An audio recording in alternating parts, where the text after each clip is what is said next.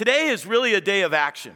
Like what Shane just shared about our next gen ministries, it's a day of action. Many of you are feeling like I need to do that. And it's partly because we're in that season where we're kind of ramping up and we're doing all that kind of thing. And it's because school is about to begin. And so, yes, like all the parents in the room are like, thank you, Jesus, my Lord, right? All the kids are like, wow, people are out this weekend. It's like the last hurrah because there's like over the next week or so, school's starting and do all that stuff. The first day of school is always traumatic, can be traumatic. It's especially traumatic when you are a freshman in high school. When you have made, some of you need to think, some of you are nodding, but you're thinking like way back, like really reach back in your memory banks till you're a freshman in high school. When I was a freshman, the thing I remember most is that I was extremely puny. Like I was the smallest kid in my class. And I was counting on that because back in that era, when I went to school, it was just typical, just all in good fun, but it was typical for the senior class, the upperclassmen to kind of harass, the freshmen. And so you wanted to be kind of under the radar. As a freshman, I figured I'm already small, so I'm going to really get low. Like I'm going to kind of hang out for the first few weeks and see if I can just be left alone. And the first 4 days went great. On the fifth day, which happened to be a Friday, I'm literally at the end of the school day and I can see the bus because freshmen always ride the bus, and I can see the bus and I'm walking across the parking lot, and from behind me, this guy grabs me, and there's like 3 football players. They got their stuff, and some of the moms in the front like, oh, yeah, it's fine. And the guy picked me up like a baton and just started to twirl me above his head, right? And I'm thinking, this isn't good. And as I'm trying to not vomit, I noticed that we were making progress, and there was a trash can that was right here, and I could tell that was my final destination. And as he's twirling me and I'm preparing for the worst, suddenly I hear this voice behind me, hey, bro. Let him down, leave him alone. I knew that voice. That was the voice of a kid by the name of Phil Rogers. He was a senior. He was a football player on our state championship team, and he actually went on to play football at Nebraska, University of Nebraska. He was a big dude. The reason I knew Phil is because my sister was a senior, and she was attractive. And so Phil used to hang out at our house that previous summer, and they'd park in the driveway and they'd sit there. And I wasn't in the group, but I was kind of on the peripheral, right? I'm the little brother, and so Phil and I kind of had a thing. And he said, let him down, and I heard Phil's voice. And you know what happened? I mean, it was immediate, just like, boom, I was down. And Phil just walked over, and he put his arm around me. I still remember it, and the 3 guys were there. And he's like, it's going to be fine. I was like, I know it's going to be fine. And for the rest of the year, it was fine because, you know why it was fine? Because I knew Phil. And we all need those kind of relationships in our lives, especially when we get in those parking lot, trash can sort of moments, don't we? So I'm going to ask you to risk something today. It's pretty full in here today, so I'm going to ask you to risk something. I'm going to ask you to actually talk to the person next to you. Woo, crazy, all right? You might actually make a new friend. Who knows? Probably not.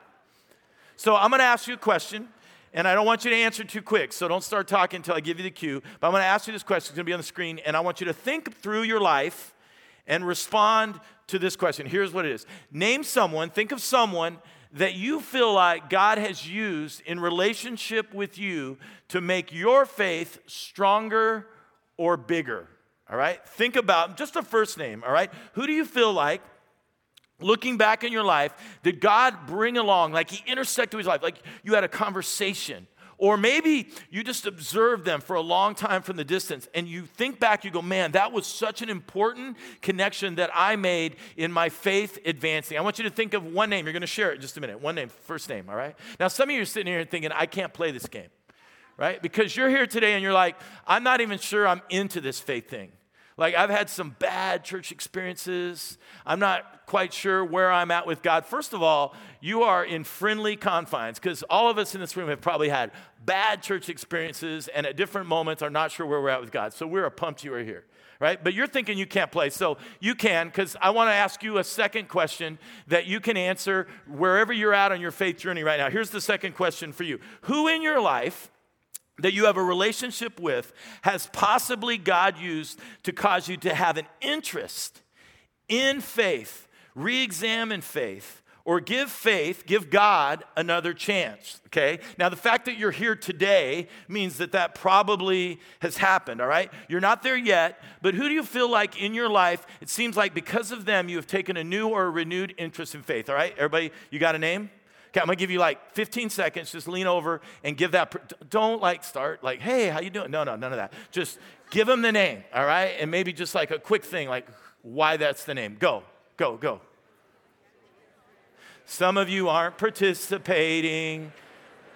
Just talk to them. Say, I'm not participating. Just tell them that.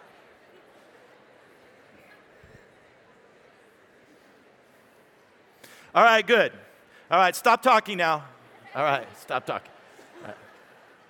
So you shared a name. Now, I have three names because I feel like in fairness, I need to participate in the game. So I have three names, okay? So my first name is a guy by the name of Doug. Now, when I was a young teenager, junior higher, Doug took an interest in me, kind of became a mentor. And the reason that was important is because Doug was old. He was like 20. All right, and Doug, when you're like 13, 20 is like mature and old, right? And Doug was a Christian, and he was a believer, but he was cool.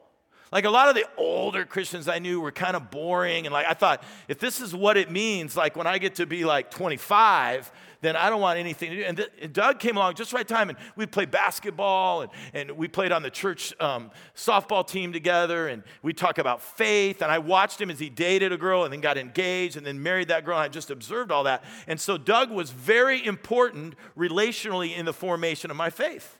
And I still talk to Doug once or twice a year, Facebook, social media. So if I had to answer the question, I would say Doug. Second name I would say is a guy by the name of Jonathan. We became friends about 10 years ago. He's still around. We're still friends. Awesome guy. And he came along at just the right time for me because I was starting to have questions about my faith. I know, crazy, huh? Like I was starting to think, what is with this stuff, right? Like, I don't really know. And ministry, I was doing ministry at that time, and I was starting to think, like, why are we doing this, and what's this about? And Jonathan came along, and we used to eat breakfast together, because I love breakfast. And we would drink coffee, and we would play golf, and we would have conversations, and everything could be on the table. Everything was allowable within those conversations. And it's really important to have a person like that in your life, where you can just talk about that stuff. And so he and I would just talk about it. And it was fair game, and it really helped me to rejuvenate my faith at a time where I really needed it. So Doug, John, the third person was actually up here just a moment ago, Shane. You say, oh, Shane's a pastor. No, it has nothing to do with Shane being a pastor. Before Shane was my pastor, he was my friend. We knew each other. And when I was about 40, I kind of went through a life crisis. Anybody 40 in the room or about to be? Oh, it's terrible, terrible. So when I was like 40, I just went through this life crisis, and I was in ministry, and it wasn't about my faith really. It was just some bad decisions, and I was just in a bad place, and I wasn't sure if I wanted to keep doing this. And I actually came back to Las Vegas, and I was moving back to Las Vegas, and on a Monday morning, I got a phone call from Shane.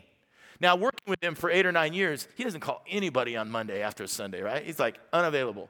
But he called me, and he said, let's have coffee. And we grabbed coffee, and that became a relationship where he decided he was going to invest in a relationship with me, and he was going to get dirty enough to get down and dirty and get into those relationships with me and wrestle through that. And it's been an awesome relationship. So here's the phrase that I would use for those three relationships, and the one that you may have shared with your new best friend sitting next to you is this phrase: providential relationships. Okay? These are relationships providentially that God is involved in, where someone intersects in your life at a critical juncture and changes the trajectory or increases the trajectory of your faith. They're providential. Now, I get it, providential. I had a part, right? I could have said to Doug, like, dude, I'm not hanging out with a 20-year-old, right? I'm good. I could have said to Jonathan, listen, I'm going to wrestle with my own faith issues. Don't have time for you. I could have said to Shane, I got this. I'm a dude. Dude's figured out. I don't need you. I could have said all that, right? But I didn't. And I believe God worked providentially so that those relationships impacted me. God was in the middle of it, and they shaped and they encouraged, and in some cases, rescued my faith. And your story is similar to that. When you hear a faith story, when you hear somebody share their faith, right? Or share their journey of faith, you always hear about relationships or people. Listen closely, because there's always a common thread that's there. You never hear this story that says this, like, hey man, in isolation, I discovered God. In isolation, I grew and matured in my faith. In isolation, I discovered all the plans and all the purposes that God had for me. And it had absolutely nothing to do with anybody else. I did it all on my own. You don't hear that. If you think that's your story today, you probably don't know your own story very well. Because there's always relationships involved. You can't tell your spiritual life story without referencing people who have played significant roles along the way. When people tell their story, they always talk about providential relationships. I was just going along and I met this girl and I met this guy and they began to talk to me about faith. I got invited to this gathering and this person was there and we started having a conversation. I went to this class in college and the professor was a Christian. He started to share and it was threaded throughout. Or I went to work at this company and my manager or my boss or my supervisor was a Christian and I observed them from a distance and I watched how they led as a Christian and it impacted my life. Providential relationships. Some of us came back to church. We're here because of that. Many of us met Christ for the first time because of a providential relationship. And here's why. Because it's simply this. God uses human relationships to impact our faith in Him. He uses the relationships that you and I have to make our faith bigger, to make our faith better. We were designed to be the best version of ourselves when we live life in community. So let me tell you the story about one guy in a providential relationship. You find his story told by Mark when he told the story of Jesus' life. It's in Mark chapter 2. If you have your YouVersion on the app, you can pull it out. If you have your Bible, Mark chapter 2. Let me give you a little background on the story because his story didn't start out so well. He was born like that. That's what people would have whispered when they saw him on the street. He was born like that, right? Because he was physically challenged. He had a disability, right? And in that culture, it was very isolating. He couldn't use his legs at all. He had to be carried everywhere. He had no independence and not much of a future, quite honestly. There wasn't the awareness or the opportunities that exist today when we have those kind of challenges. It was basically a sentence to live life as a beggar on the street. But something was different about this guy. Despite his here's what was different, just one thing. Despite his brokenness, he was relationally connected. Despite the condition physically of his life, he had relationships. Here's how the story goes. I love this story. Like this probably is one of my favorite stories that we'll find. It says so much to it. It says this in verse 1, Mark chapter 2. It says, a few days later, when Jesus again entered Capernaum, this was kind of basically his home, even though he was never there, he would have considered it as kind of his home base, Capernaum. The people heard that he had come home. Verse 2, they gathered in such large numbers that there was no room left, not even outside the door. And he preached the word to them. In other words, he went to this guy's house, probably got invited. The guy said, you can stay. He starts to teach. The room fills up. The yard fills up. The flowers get trampled. The HOA starts calling. We got cars parked in the street. This can't happen, right? And so this homeowner, he thought he was really cool because he had Jesus in the house, is now starting to struggle a little bit. And the crowd is surging and it's growing because word is spreading that Jesus has returned. And so verse 3 says, some men came, bringing to him a paralyzed man. Remember that guy? He's been like that since birth. They brought him, carried by the four of them. Okay, think about this. So Jesus is this guy that's like radical, and he's teaching these radical things, and he's healing people. So these four guys hear about Jesus, and maybe our first thought would have been, we got to get there, right? We got to get a front row seat. That wasn't their first thought. That's what makes these relationships so powerful. Their first thought was to go to their friend's house and to grab him. Now, we don't know what he thought or whether he resisted, but he didn't have an option. They basically picked up his mat and they carried him to go see Jesus. And when they got there, the crowd was so thick they couldn't get in. Now, some of us think, well, why didn't the crowd have mercy and compassion and move? Well, let's be fair. A lot of the crowd was in the same condition as that guy. They had their own brokenness and healing that they needed. So it wasn't that they were kind of being mean. They were just had the same agenda. They were trying to get in to see Jesus. And it says in verse 4, since they could not get him to Jesus because of the crowd, they made an opening in the roof above Jesus by digging through it. Stop.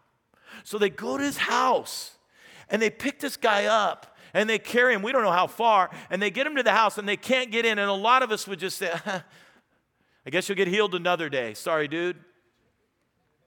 But instead, they're innovative enough that they somehow get themselves up on the roof. They somehow get him up on the roof. I don't know how they did it. And then they decide they are going to dig a hole in the roof, the ceiling of this house. So they dig the hole above Jesus. They dig through and they lower the mat to where the man was lying on. When Jesus saw their faith, he said to the paralyzed man, son, your sins are forgiven.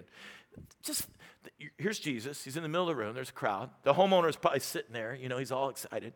Suddenly things start falling down from the ceiling. They look up. Before they know it, there's a new skylight in the home. And the first thing they see when the hole gets big enough are these 4 faces peering down at them. And then a moment later, there's a mat that starts to come down. And in front of Jesus, there's this guy who's probably wondering, what's happening to me? And the first thing Jesus does is deal with the guy's spiritual condition. Now, his friends may have not known how providential this encounter was. They were just trying to get him in front of Jesus so he could physically get healed. But Jesus understood that the spiritual condition was most important. He said, son, your sins are forgiven you. And then these guys who always poop on the party show up, all right? In verse 7, it says, or verse 6, it says, teachers of the law. Anytime you see those guys, it's not good. They were sitting there thinking to themselves, why does this fellow talk like this? He's blaspheming. Who can forgive sins but God alone? Immediately, Jesus knew in his spirit that this was what they were thinking in their hearts. And he said to them, why are you thinking these things? Which is easier, to say to this paralyzed man, your sins are forgiven, or to say, get up, take your mat and walk? But I want you to know, so that you will have no doubt, so it will be assured. I want you to know that the Son of Man has authority on earth to forgive sins. And he says to the man, I tell you, get up, take your mat, and go home. Verse 12, he got up, he took his mat, and walked out in full view of all of them. This amazed everyone, and they praised God, saying, we have never seen anything like this. I want you to get a couple images in your mind. Remember when he got there and the crowd was so crushing he couldn't get in, so they had to do the skylight thing? Can you just get this picture of the guy getting up for the first time? He rolls up his mat, puts it under his arm, and as he begins to walk out of the room, the crowd parts, just like the parting of the Red Sea. Where they wouldn't move out of the way before, they're moving out of the way now. And he gets outside, and guess what? There's 4 guys who've probably literally jumped off the roof. And he gets outside, and they're reunited, and they're so excited, they're high-fiving like, we can play 5-on-5 again at the playground, sweet. And they run all the way home. And I don't know if this is true or not, but I just got to imagine the guy took his mat, and he didn't just throw it in the dumpster, but he probably just leaned it against the side of his living room in the corner. And it just became a piece of furniture. And if you were to ask him that question that I asked you throughout this room earlier today, about what are the relationships in your life that you believe God placed there so that your faith could get bigger, I don't think that gentleman would have any problem answering the question. He would say, that guy, that guy, that guy, and that guy, my 4 friends. See this mat? This isn't just representative of my broken state. This is representative of friendship that wouldn't quit. That wouldn't quit.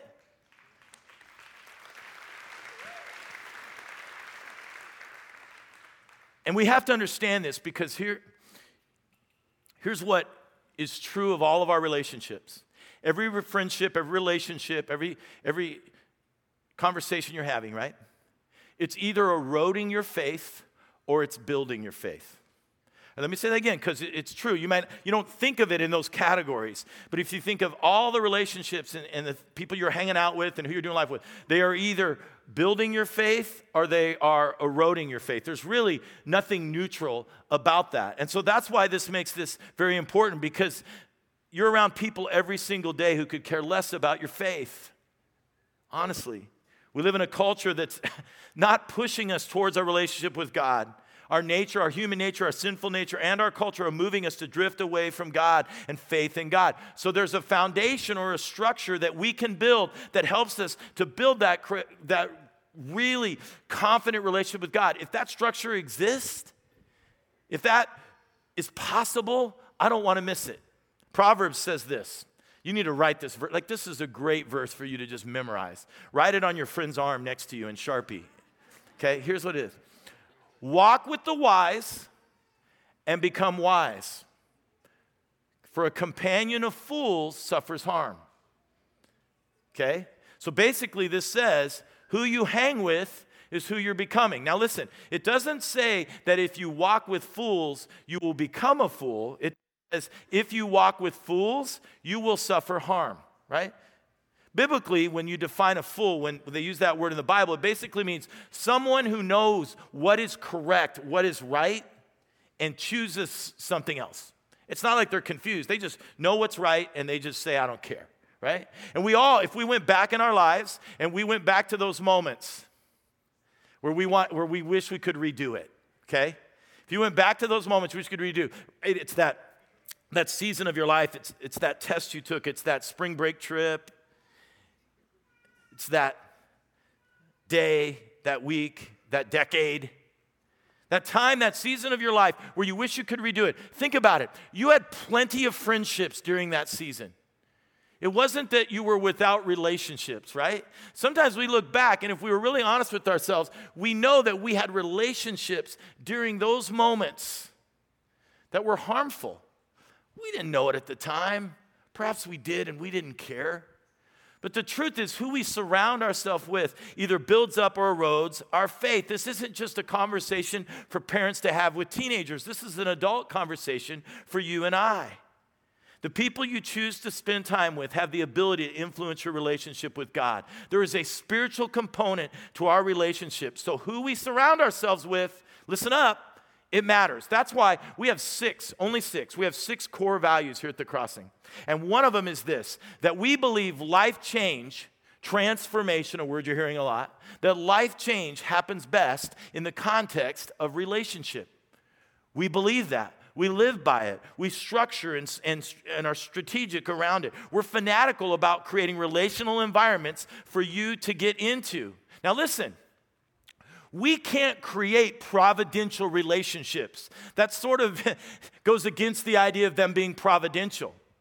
But we can be intentional about what we do so that God can operate providentially, right? We can form some structure around things. We can organize around things that will then allow for providential relationships to happen. And you got to get behind that, because listen, grace is free. All right, Scott shared about the parable of the sower a few weeks ago, right? And the idea that grace, the seed is sown. Grace is free, but growth requires your participation. Grace is free. God gives it. But grace requires your participation. And when it comes to this relationships, we want you to participate here at The Crossing. Now listen, this is a large gathering today, big gathering. This cannot be the only environment that you participate in here at The Crossing, or you will not grow. Quality community and growth happens in a circle, not in a row. It happens in a circle, not in a row. Maybe you've been coming to The Crossing for a long time and you've been doing this row thing pretty well, but you're not growing. I don't know if this conversation happened when you drove here today. Maybe it did. Maybe it just happened in your head. It's probably one of those things we would never admit. But you're driving and you're just thinking, I'm going to church again. It's kind of cool. Carlos, he'll jump around a little. It'll be awesome. But in your mind, if you're really honest, you're thinking, man, I'm just kind of stale, like I'm kind of tapped out. I've been going on Sunday after Sunday after Sunday. Of course you are. Because God did not design the best version of you to grow in a row. That we need to be together in relationship and community in a circle. You do and I do. Here's the two things I want to talk about before we close. If you stay in a row, number one, you will not grow. If you stay in a row, you will not grow. And number two, if you stay in a row, you will never know. You will never know. Let me talk about grow first, because I had to do it. Listen, you're thinking, man, this is one of those messages the pastor preaches and doesn't do it. I had to do it. I needed to do it. About 7 or 8 years ago, I just decided I need to be in community. So I invited a bunch of guys. I saw a couple of them. They're here this morning. They may be in this room. But a couple of guys said, guys, let's just do life together. Let's just read a book. Let's do a Bible study. Let's just get together. So every Tuesday morning, we get together at 7 a.m. and we'd eat breakfast. And we bounced all around. We'd find the cheapest breakfast, best service, and we'd eat breakfast, and we'd read, and we'd study, and we'd pray. And sometimes it was awesome, and sometimes it was just kind of, But it was always powerful, right? And we'd get up and we'd meet, and the relationships grew, and these relationships extended outside. They became providential. They extended outside of this Tuesday morning. And what happened is these guys started to become leaders. We've got mission trips that Shane mentioned. Some of the guys that you saw in that picture are actually leading the trip right now. They began leading. They began to mentor others. Some of them moved. Most of them, a lot of them moved. That's what we do in Vegas. They moved. And they live in other parts of the country, and I hear from them, and God's moving in their lives. And this became very important. And I wasn't really the leader. I was just part of the group. And it was awesome because I needed that intentionality for God to then connect me with guys I could do life with providentially. A couple of years ago, my wife and I decided we need to do something together. So we started a group. We call it the Not So Small Group because it's kind of large. It violates principles. I don't care. And we meet on Monday nights. Now, I got to be honest, right? We're on Monday nights. I don't wake up, my wife and I don't wake up every Monday when there's group and we're like, oh my gosh, there's group tonight. I'm so excited. I can't wait, right? I mean, honestly, sometimes you wake up, you're like, oh man, I hope nobody shows up tonight. But they always show up. And they come in and we eat. And we study and we watch a video and we have conversation around the Bible and we pray together, and people have issues in life and things, real things, and we talk about it. And this group bonds together and it's powerful. And I'm facilitating. I'm not really leading. I'm just part of the group. And we have this text thread that goes on. And this text thread is people in our group, and they're constantly saying, hey, pray for me. I'm going in for this interview today. Hey, we're going to the doctor today. Or, hey, I have this. And it's just this ongoing relationship that happens outside of that, because we determine we got to get outside of rows and we got to get inside of circles. And here's the reality of that, is that if I need somebody to carry me and to climb a roof and to dig a hole and get me in front of Christ, that's the people that are going to do it. If I need somebody who would climb up and make sure I got in front of Jesus, they would be the one. They would be the first people I would call or text in the midst of a crisis. And let me be candid, seriously. If a crisis happens to you this week and your first phone call is to the church receptionist upstairs, I am scared for you. Okay? Now, we want you to call. We want to know what's going on in your life. We want to reach out and be able to come around you. But if that is your first call, then my question to you is, where is the relationships that you are in that are happening outside of these rows? Because if you're not in a row, you're not going to grow. Now, secondly, some of you have grown, and you need to now know. In other words, you need to be the carrier of the mat. You need to be the one when someone's got an issue, someone has a crisis, someone needs to be lifted up onto a roof and let down through a hole. You would never know that because you're in a row. And if you stay in a row, you're never going to know those relationships providentially that God has intended you to intersect with. And so you're in that position right now where you don't need to be in a group. You need to be hosting and leading and surrounding yourself with really important relationships that God wants to use. So here's the two things. You're like, we heard about it. Let me say them one more time. Listen, first of all, if you are not in a relational group, we want you to get in one, all right? On the screen behind me, it tells you how to do that. And here's the deal. Stop. Get your phone out right now, okay? No, seriously, get out. I know what you're thinking. Let me talk to the wife. Let me give it a couple days. Let me pray about it. Forget that. You don't need to pray about it. I prayed about it. He said, get in a group, all right? It's all good, all right? It's all good. Just go on the app or go on there and just sign up for what we call Crossing Connection. We're having one specifically for Transform. Basically, it's a bunch of people who go, I need to get in a group. And they show up and we get you in a group. And I can't guarantee you that you're going to have these amazing stories and pictures to put on your Instagram. But I can guarantee you that if you don't try, you never will. And that there's providential relationship that God wants you to have. Here's the second thing. Some of you need to know. And so what Shane talked about earlier, you need to move out to a place where you're hosting. There are people you're having conversations with and they scare you because of how they're talking about their marriage, how they're talking about their life, how they're talking about their kids, how they're talking about their faith. And you know you need to grab them. And you say, listen, let's get in a circle. Let's get in a circle. Because listen to me, how many of you want to live 10 more years? You think you're going to live 10 more years? I know we all want to. Some of you are like, no, I'm not going to live 10 more years. Come on, how many of you want? Most of us want to live 10 more years. So if we're a follower of Christ and we feel like we got at least a good 10 more years in us, then I want to ask you this. What is your plan to impact people for Christ over the next 10 years? The most amount of people you can. Because if we're Christians, we should want to do that. So you're like, I don't want to do that. I'm just going to kind of be an example. I don't know, live low, right? I'm going to use my napkin that Todd shared with us last week. That's good. That's good. You need to. I'm going to stick a sticker on my car, fish. Listen, okay? What are you going to do? Now listen, here's what I want to say to you, all right? Some of you are like, how many of you got no plan? You got no plan, right? Okay, you either have no plan, your plan isn't working, right? Or your plan's working. If your plan's working, go with it, okay? But if it's not, let me tell you simply this. Do our plan. Do our plan. If you got no better plan, do our plan. Because guess what? You can be with a group of people for a year or two. You get with another group, another group of people. Can you imagine the hundreds of people that you could influence and that could influence you over the next 10 years if you would just do life with people and allow God to work intentionally through you so that you can be providential in your life, all right? This is a day of action. And I want to ask you to take a big risk and to allow yourself to be led where God wants to lead you. We have children's workers and student workers every week that are gathering kids around. Some of you need to do that. That's where you need to get. Because we know that life change happens best in the context of relationships. Get out of your row and get in a circle so you can grow.